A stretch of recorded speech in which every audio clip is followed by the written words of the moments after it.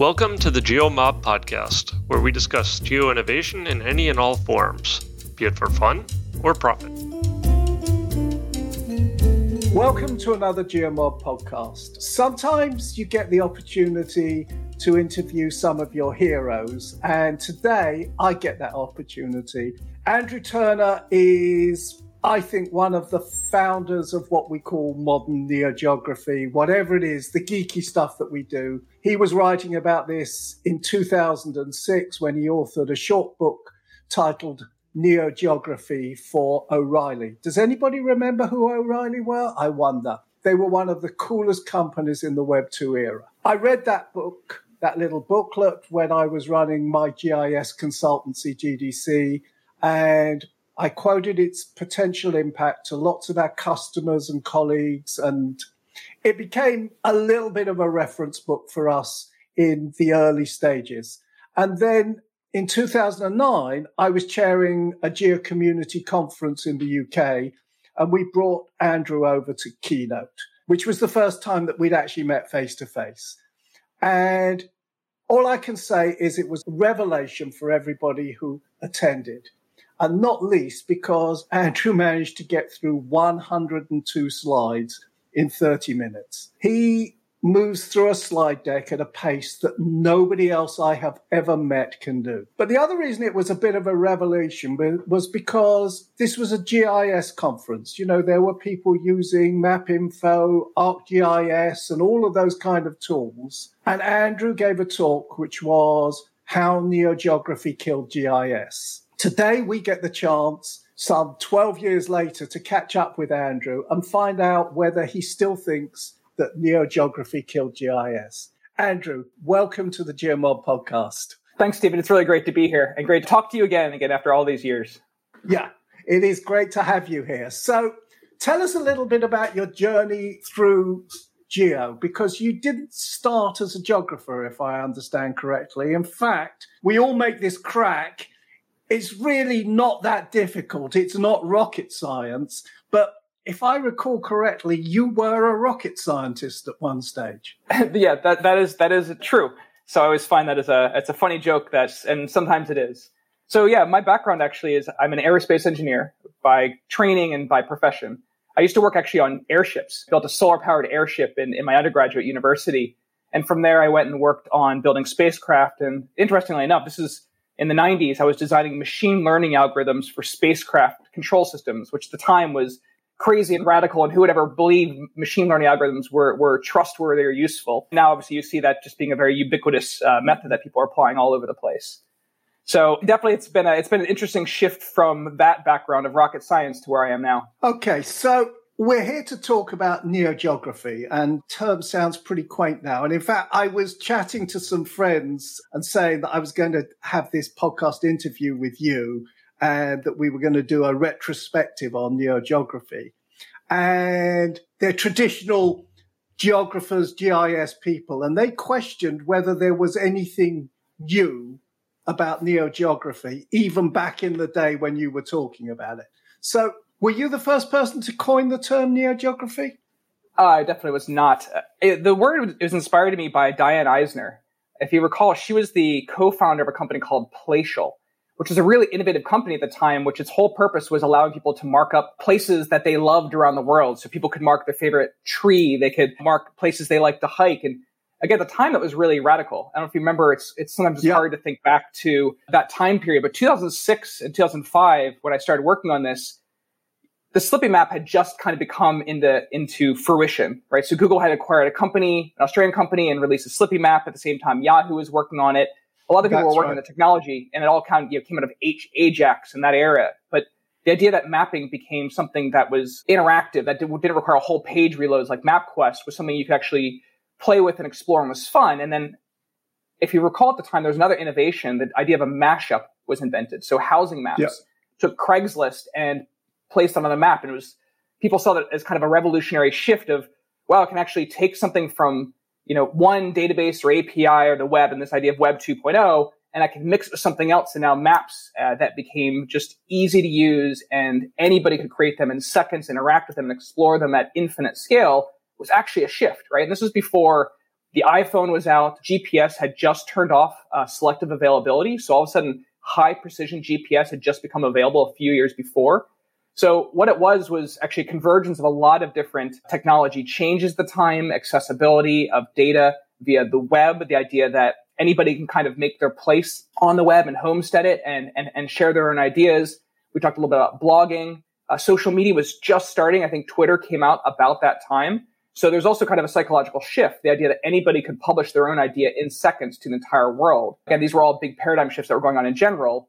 And then I see NeoGeography as just one microcosm of that, of taking all this amazing technology that's been being developed for decades and all of a sudden put it in the hands of anybody to use for whatever purpose they want to without having to ask for permission, ask for licenses, go through long publication cycles. Just, I have an idea, and in a few minutes or hours, I'm launching this idea to the whole world. You know, when you mentioned the housing maps, and at the same time as housing maps, there was also the Chicago crime map came out. They appeared within a couple of weeks of each other. And I always wonder, both of those applications hacked the Google Maps URL, you know, because at the time they were URL calls and they sort of decoded how Google was putting pointers on a map and hacked it to enable them to produce those things. And it always occurred to me that there must have been a conversation in Google's offices at Mountain View where somebody, maybe Michael Jones, I don't know, was presented with the fact these guys have hacked our API and they're using our API to make their own maps and publishing maps of housing or crime figures. What should we do? And I sort of wonder what would have happened. You know, somebody made the decision that they were just going to let it happen and that then they published the API to make it widely available, which was the sort of source for all the creativity that followed. But what would have happened if they hadn't done that, I wonder? Yeah, well, I think you've talked to other people as well. I think the technology at that time was just going to emerge anyway, and there are already other clients coming out. And OpenLayers, the really popular open source mapping library, came out a little bit afterwards with, I'll mention this too, because you mentioned about people who can present at high speed. Skylar Earle definitely challenges me for that. And he was one of the co-creators with Chris Schmidt around OpenLayers at the time. So I think it was a really good idea for Google to adapt, you know, whether they're planning on it or not, but to lean into that and really adapt it, because from their perspective, it meant, wait, people are going to organize their data and push data into our search index, right? That's something that they're always trying to do. And this was kind of a really good honeypot for doing that. And people got value on both sides. But I think it would have happened anyway. There's stories I heard about Yahoo was working on Yahoo Maps and My Maps, a similar concept at the same time. So they're, like many things, there's many ideas all of a sudden seem to pop up at the same time, much like the Wright brothers in flight, or I'm reading a book actually about the invention of calculus between Newton and Leibniz. And they're both happy at the same time, even though they're distributed, just kind of as a convergence of thought and history and conversation that goes on. So I don't think we necessarily were on the crux of many things get innovated because of a person, but I think at the same time, the zeitgeist was there for it to emerge. Right. Okay.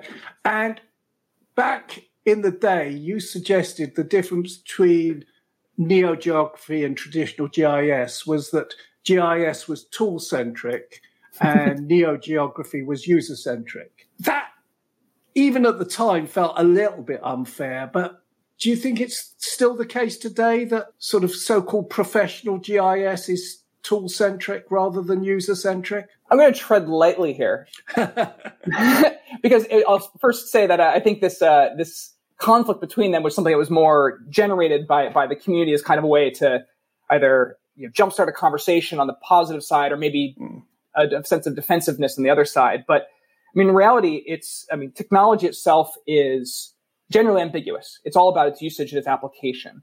And this happens with any kind of technology, whether it's a steam engine or it's a computer.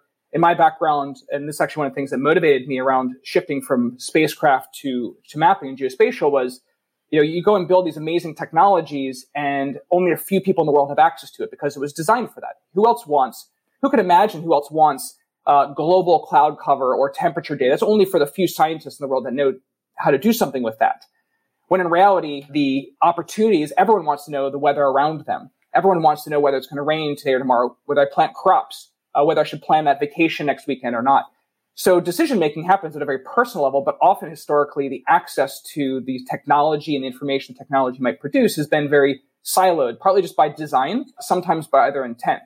And so I don't think it's necessarily inherently the technology's problem or even a bad thing to say that one aspect of people developing the technology are thinking about those systems, the design of those systems, and take GIS as one of those, the ability to design standards and data formats and write code interfaces that allow one to work with the data, whether the data come from a satellite or a balloon or a sensor or a person. The idea of a well-designed system is it's agnostic to those things. It can handle them and then can be repurposed in different ways, whether it's around launching and flying a satellite, or it's around flying an airplane, or it's actually around whether I need an umbrella tomorrow. Those are all those applications of usage. And that's really what I was advocating. And I still believe ultimately is the case today, is that GIS is around the technology because it needs to be a very flexible system for all the different types of data sources, the types of analyses, the types of applications.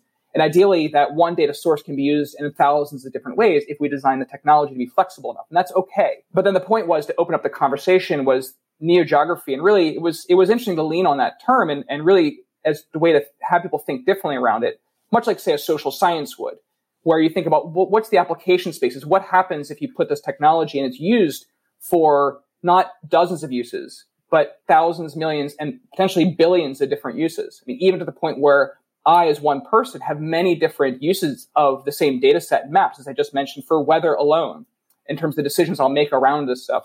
That's what I think is still that opportunity and still is a meaningful thing, is to think about that user-centric, that human-centered design has become a popular term recently as well. That's important to think about because then it's the use of technology, but it's also around governance. It's around privacy. It's around ethics and transparency around those things that have to round out the use of the technology for appropriateness and also for understanding. So I think they're still really valuable to talk about neogeography and GIS in different contexts, much like you might talk about GIS being used in other application domains, whether it's remote sensing or it's transportation logistics and so on, because then you can situate it in all the things that need to happen around it to actually be successful and used appropriately and actually then measure its effectiveness so it can keep learning and improving over time. I think you've hit the nail on the head there, because in a way, it's like the traditional GIS that we both know and love is this massive toolbox that can do thousands or millions of different things. And in the same way that we don't have one website for everything. We have hundreds of different little web applications. We have hundreds or thousands of applications that are using geography now. And that is new. You know, the fact that you've got transport, you've got weather has got geography, you know, almost everything that we do has got an element of geography in it. And it's that rather than this massive toolbox that we grew up with, which could do all of those things, but required an expert to actually work out which tools they needed to use and how to do it. So I think it is an interesting difference. But a little bit after you came out with neogeography, our friend Ed Parsons, who actually works at Google, but he didn't work at Google at the time that he came up with this, I don't think, or he may have just joined them. He came up with the term paleogeographers to make fun of traditional data providers, software companies, and those practitioners who were rooted in that desktop environment. And you predicted that neogeography would overwhelm that paleogeography, the traditional GIS. Do you think that's happened? Well, overwhelmed might be a loaded term, but I do think that neogeography has flourished to a scale and a size well beyond what you would think of as GIS. As you think of you looked at market scale and market size. And Ed's a perfect example, right? Ed comes out of a government geospatial agency who's now at a consumer commercial company who's utilizing geospatial capabilities in ways that are essentially transparent to most people, whether it's they're doing a search at Google or they're using Google Maps to find out how to get to their favorite restaurant or to a park, to businesses and things like that around this behind the scenes. That's, one example of just taking it from one national agency into a global company, right? But it's actually interesting when you look at the number of other companies now that have adopted this, right? The idea that, even going back to I mentioned earlier, that Craigslist didn't have maps, and now it is baked in to Craigslist. People can set up a radius-based search and alerting, a geo alert, if you got really geeky about it. Really, it's just like, no, just search within 50 miles of my house because that's the only willingness I'm willing to drive to pick something up. And if I look at actually, I'm very involved in a lot of different communities still. So I'm very involved in the OpenStreetMap Foundation. And it's interesting now in the advisory board call, I'm on these calls with all these other geohackers that I've known for now 20 years. And we're all kind of hacking on different maps and displays and things like that. And now they're at Facebook, they're at Apple, they're at Amazon, I'm at Esri. All these people that were hackers are now in these companies that are now setting the expectations and standards. They're building in OpenStreetMap and open source and GIS into Facebook. So anytime someone plans an event or talks to a group or posts photos, those are all geotagged. Apple Maps and Google Maps. Amazon's launched their services now, and it's baked into everything that they do, obviously internally for logistics, but externally as a service for now other people to build on top of as well. And just looking at things like Uber, and I think you've even seen Pinterest and other places where they're just baking in maps and geospatial just as much as you think of time.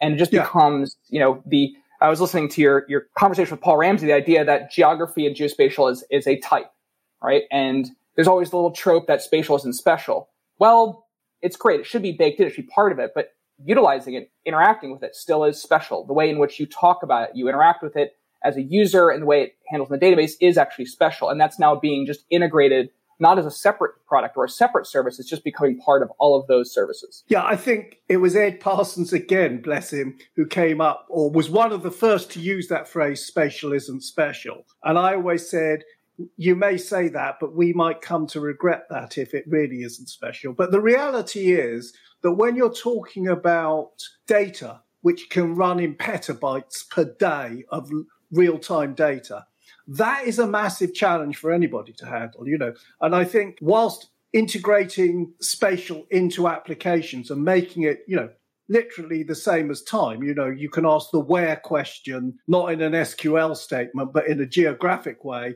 in the same way as you could ask a when statement. That has made spatial not special, but the data still remains, for me, a complexity that requires some understanding. You can't just look at a Web Mercator map and think that you can do all of your spatial calculations just using the pixels on the screen in Web Mercator. So when you were talking and I keep going back to this AGI event because it was a stunning talk that you gave, Andrew, and I had to go back. I wish we'd recorded those things and videoed them at the time because it really was a spectacle.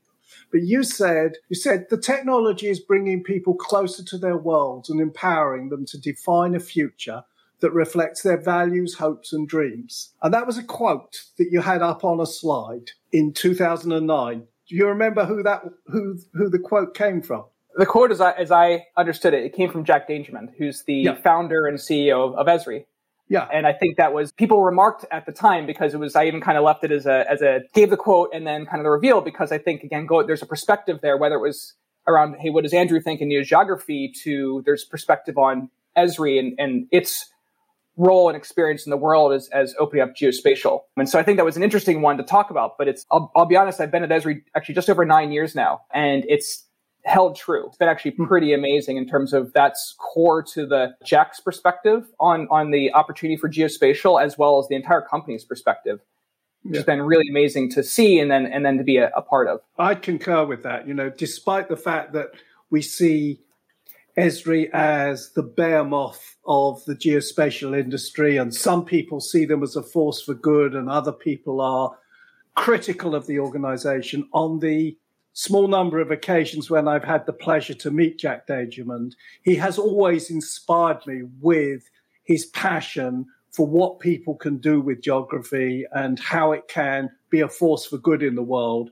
And I genuinely believe, and I know others may not agree with me, that he believes that regardless of whether you do it with his technology or not. Of course, he'd like you to do it with Esri's technology. And I remember, because I have been for quite a long time a partner, shareholder, non-exec chair of a big Google Maps partner in the UK.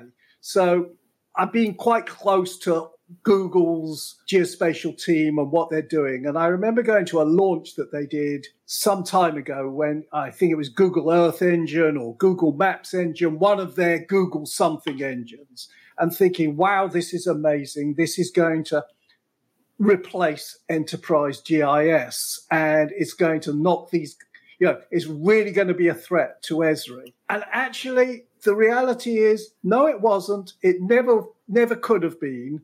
And the only thing you can say about it is that it did stimulate the company to go on. And if you look at Esri in 2020, 2021, and you look at their online offering and the ease with which you can make maps with their technology, it is very much the vision that you had over 10 years previously for NeoGeography. NeoGeography, or what you described as a user-centric geography, is what people are doing now with Esri tools and with other companies' tools, people like Carto. And that's what people are doing now today. It has become that user-centric geography. Yeah, I agree. I mean, it's been the best thing can happen in any industry is there's a healthy competition, right? And it causes innovation, where innovation can happen spontaneously. But like I said before, the more that people are playing off each other, I think the faster that goes. What's been interesting about, and going back to that quote of Esri, is just seeing again, it's something that Jack, as any leader, he's leading by example and by passion, but definitely is across the company, is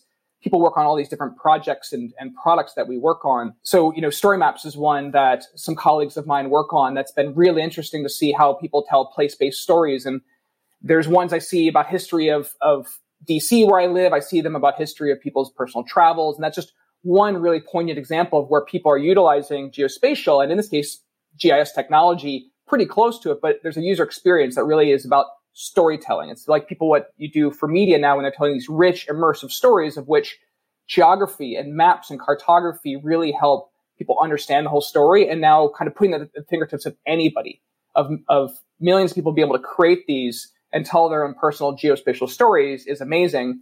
And then it's something that we're carrying across to a lot of our different technologies. And then, as you mentioned, it's also collaborating with the whole industry and the whole ecosystem around that, whether they're also geospatial companies or, as I mentioned before, companies that are using geospatial. So it's really kind of amazing to see that thrive, because ultimately then it creates I'll be honest, the expectation of people that, why can't I ask my question geographically? I want to find a place to live, and I don't want to just find, as you mentioned, by distance to map. I want to find places with good walk scores, right? There was a really interesting analysis done by where now Zillow has it built in. You can analyze around where I want to live based on places that have good walkability, right? Which is not a traditional see the dots on the map. It is a really complex analysis, but is a fundamentally geographic question, but actually is portrayed in a way that allows people to ask these questions very colloquially. And that's something we're seeing happen across many different industries. So you mentioned that you've been at Esri for 9 years now. Mm-hmm. That was quite a transition for you, because you'd worked in open data, you'd worked with open source, and then you joined the leading proprietary geographic software business in the world. How did that actually come about, and what's it like? Yeah, so that kind of transition was interesting. So even going back to the change from aerospace engineering and rocket science, I got involved with a project with Mikhail Marin, who's one of the originators around OpenStreetMap and humanitarian OpenStreetMap. And he and I worked on a project called Mapufacture, which was taking GRSS feeds, if you remember what those are, and KML feeds, and making it very easy for anyone to build their own map. From that, we actually joined with a company called GeoIQ with Sean Gorman and team to build out web-based GIS. And we worked on that for a number of years. And then in 2012, GeoIQ was acquired by Esri to continue that idea. So really, the trajectory actually has been very similar. Along the way, it's been two things. It's being innovative, and I love experimenting with new technologies. I love building interesting interfaces that people use, and I love open source software. And that's been true at all three of those places. All three of those places were a business that wanted to be viable and grow, but also be innovative and open and collaborative. And that's what's been interesting at Esri when I joined, was definitely the perspective was, well, this is very different. It feels like for Andrew, probably a big shift. I don't think you'll stay there very long. And the reality was the culture was the same. It's around solving these meaningful problems, utilizing technology, and then being as open as possible. So when we joined from GeoIQ, a few things were kind of given the mandate to do is keep doing what you're doing. Keep trying to innovate both the industry and work in Esri and help us innovate and keep growing. Because they've been doing it for decades and wanted to keep growing. And unfortunately, I have a lot of colleagues that want to keep trying out new ideas. And we actually started, well, I wouldn't say started open source. Esri had two open source projects, GeoPortal Server and OpenStreetMap Editor. And since then, we've kicked off the open source at Esri as a broader strategy. And I think there's now 500 open source projects that Esri publishes and maintains, both that we use in our core technology and we just offer up as examples for other people to use. So that's been great because it was actually continuing that idea and really helping contribute to either existing open source projects or active contributors, maintainers, or supporters of the GDAL or Goodle project, and a lot of other ones as well. But on the other side, you mentioned about open data. what was really interesting there, and actually the thing I still think is I'm very passionate about, is the idea that data being made open and accessible.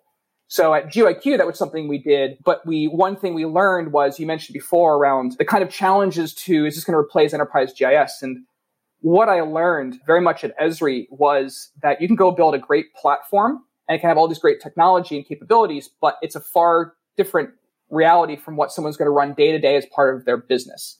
And Esri has known that for decades, how to go and run geospatial infrastructure as part of a government agency or as part of an industry. And it's more than just saying you have the technology. It's a lot of training. It's a lot of documentation. It's a lot of support. I mean, the Esri User Conference, if you or listeners have never been there, it's an amazing convergence of 18,000 people who are all incredibly passionate about geospatial, all coming together to share ideas and learn. And it's like that kind of ecosystem that you have to build and maintain to really go and say, I'm going to build geospatial technology. It's going to run a city that's going to support them as they grow and they build and evolve their use of the technology. So I didn't talk about what I've been really, my role at Esri now is I'm the director and CTO of Esri's Research and Development Center in Arlington, Virginia, next to Washington, D.C. But my day job really is overseeing what we call ArcGIS Hub. This is a platform that we offer up to every government in the world and nonprofit to go and share out open data. And it was that pivot from building a generalized open data platform into building a capability that any organization can turn on and then start sharing up their open data. That was the big pivot for us, where we now are powering tens of thousands of open data sites around the world, whether they're very small municipalities to national agencies. So we power a number of UK open government data sites, the Irish government, Kenyan government, US national agencies, a whole continental open data portals around the world. It went from something that was a big lift and very, very complicated and very expensive in time, at least, to now something that they can turn on with a push of a button and share out data in many open APIs with open source technology around that in just a few minutes.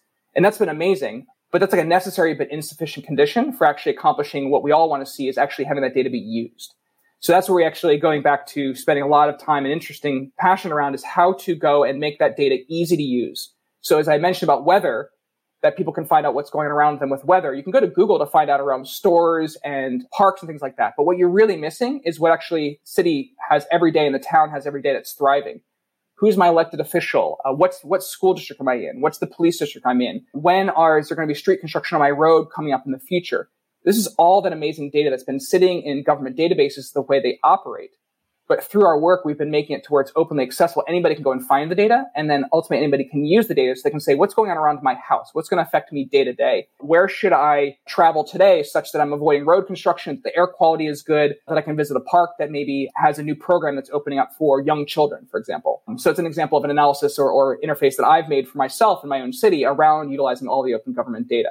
So to me, that's kind of one of those big shifts, is taking all that amazing data, which was like satellite data, but also locked into city data, and now making it accessible and usable by anybody. And I guess the next stage is to enable the average non-technical citizen to step through a simple process and produce their own dashboard that gives them the information that they want without having to search for it and without understanding how to use it, just to be able to present that information to them on a daily or hourly basis.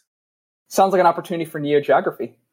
Sounds like an opportunity for NeoGeography. Indeed, it does. So it sounds like these 9 years at Esri have been fun. They've been creative. You still seem to be inspired and passionate about the work that you're doing. And I know when I saw you, I think it was in Boston in 2017. I think that's the last time we saw each other.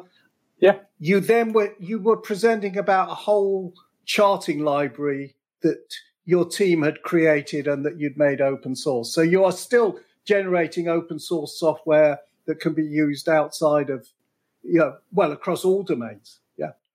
Yeah, that's definitely true. Yeah. So definitely we're continuing to open source. That was the Cedar charting library that now is, that version of it's being deprecated. We're actually going to be releasing a new one in the future with a number of other colleagues in Esri. But we're open sourcing continually a number of different components, libraries, and capabilities every day. Releasing them, we're building new ones. We're always looking to collaborate with others as well on different open source projects. So, Andrew, before we wrap up, you were a visionary 15 years ago when you wrote the NeoGeography book. Be a crystal ball gazer for a minute and look forward. What do you think digital geography will look like in 10 to 15 years' time? What will be different? Well, first, I'll say something I've learned over the last 10 or 15 years is that things honestly move slower than you think. It takes a while for these things to emerge. And so it just takes a lot of effort and energy to do it. So it's easy to make predictions, but what will happen, we'll see. But I guess generally is that it's the idea that geography will keep getting integrated to everything we do. And just because it's geographic doesn't mean it's cartographic. You won't always see the map of it. But the thing I think that's the big next paradigm shift from my perspective is going to be augmented reality. I think just much like the web made it, and at any moment at our fingertips, I can look up information. No longer are we wondering at dinner time around who won that sports game 10 years ago, or what's the name of that 15th president. We can just look that information up immediately. I think augmented reality is going to change that to where I don't even necessarily have to look it up. It's overlaying on the world around me. So seeing what games like Niantic, right? You mentioned Google Earth, and really that whole Keyhole team, they spun out to form Niantic, which is now Pokemon Go, and they're pivoting. I just saw they put a post out there with a new platform, I think, called Lightsail, where they want to make it now anybody can easily do augmented reality. But I've been experimenting with this in my spare time and starting to release some one-off little projects around building an augmented reality application now is really simple. It only takes a few hours to do. You can use off-the-shelf game engines to now build augmented reality applications with live geospatial data. So now I can walk around my neighborhood and I can hold my phone up and I can ask questions looking at the tree that I'm in front of. What kind of tree type are you? When were you planted? How healthy are you? And I can provide feedback to the city on that. So I think that's what we're going to start seeing over the next 10 to 15 years is that kind of layered in. And the technology exists today in our phones. The ability just to hold it up and you look at QR codes, but being able to now layer information on the world around me geographically and locally. And then if there is the emergence of going back to hard technologies, if does get built into glasses and other things, great, it'll just be more accessible. But that idea that we're already carrying around these network connected, phones in our pocket that have a camera that can overlay this now as a commodity, I think is just ripe for innovation, layering all this new information on such that then we can actually really understand what's going on around, seeing the invisible of the world that's currently in those databases and those APIs, but now layered on as we move around our city so it becomes less invasive in how we're moving around. So that's what I'm most eager about seeing is again, creating that accessibility of that information, and beyond at your fingertips, but actually at your eyeballs, when and how you want to use it, which comes into we're not going to have time about it now, but there's whole aspects of ethics and usage around those things. So how do we do those things responsibly? How do we not make them dangerous when people are operating vehicles? How do we not layer them with ads?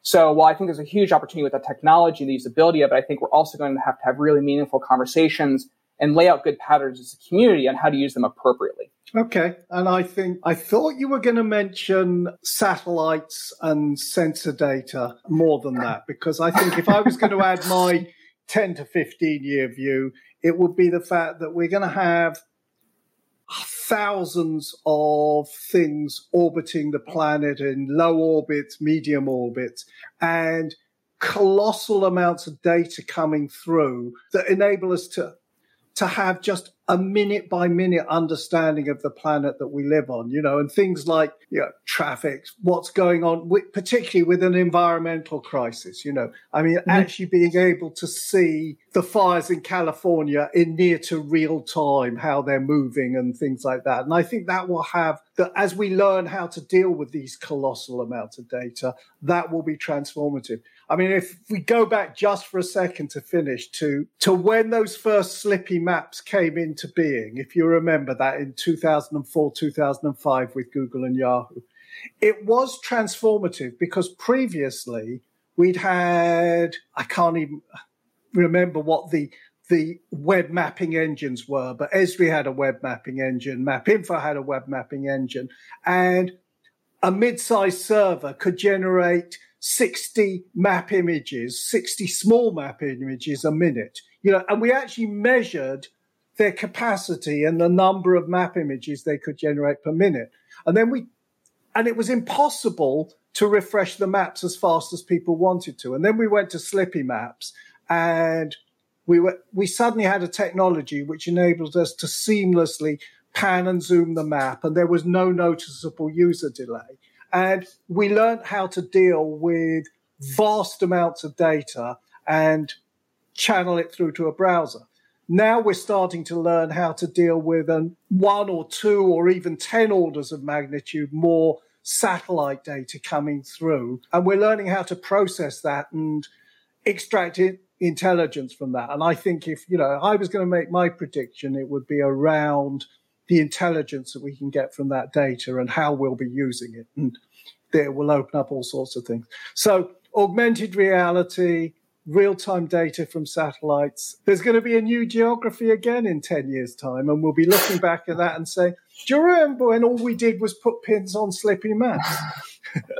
It'll be quite quaint. But yes, I definitely agree with you. I think real-time data feeds from many sources, satellites being one of them.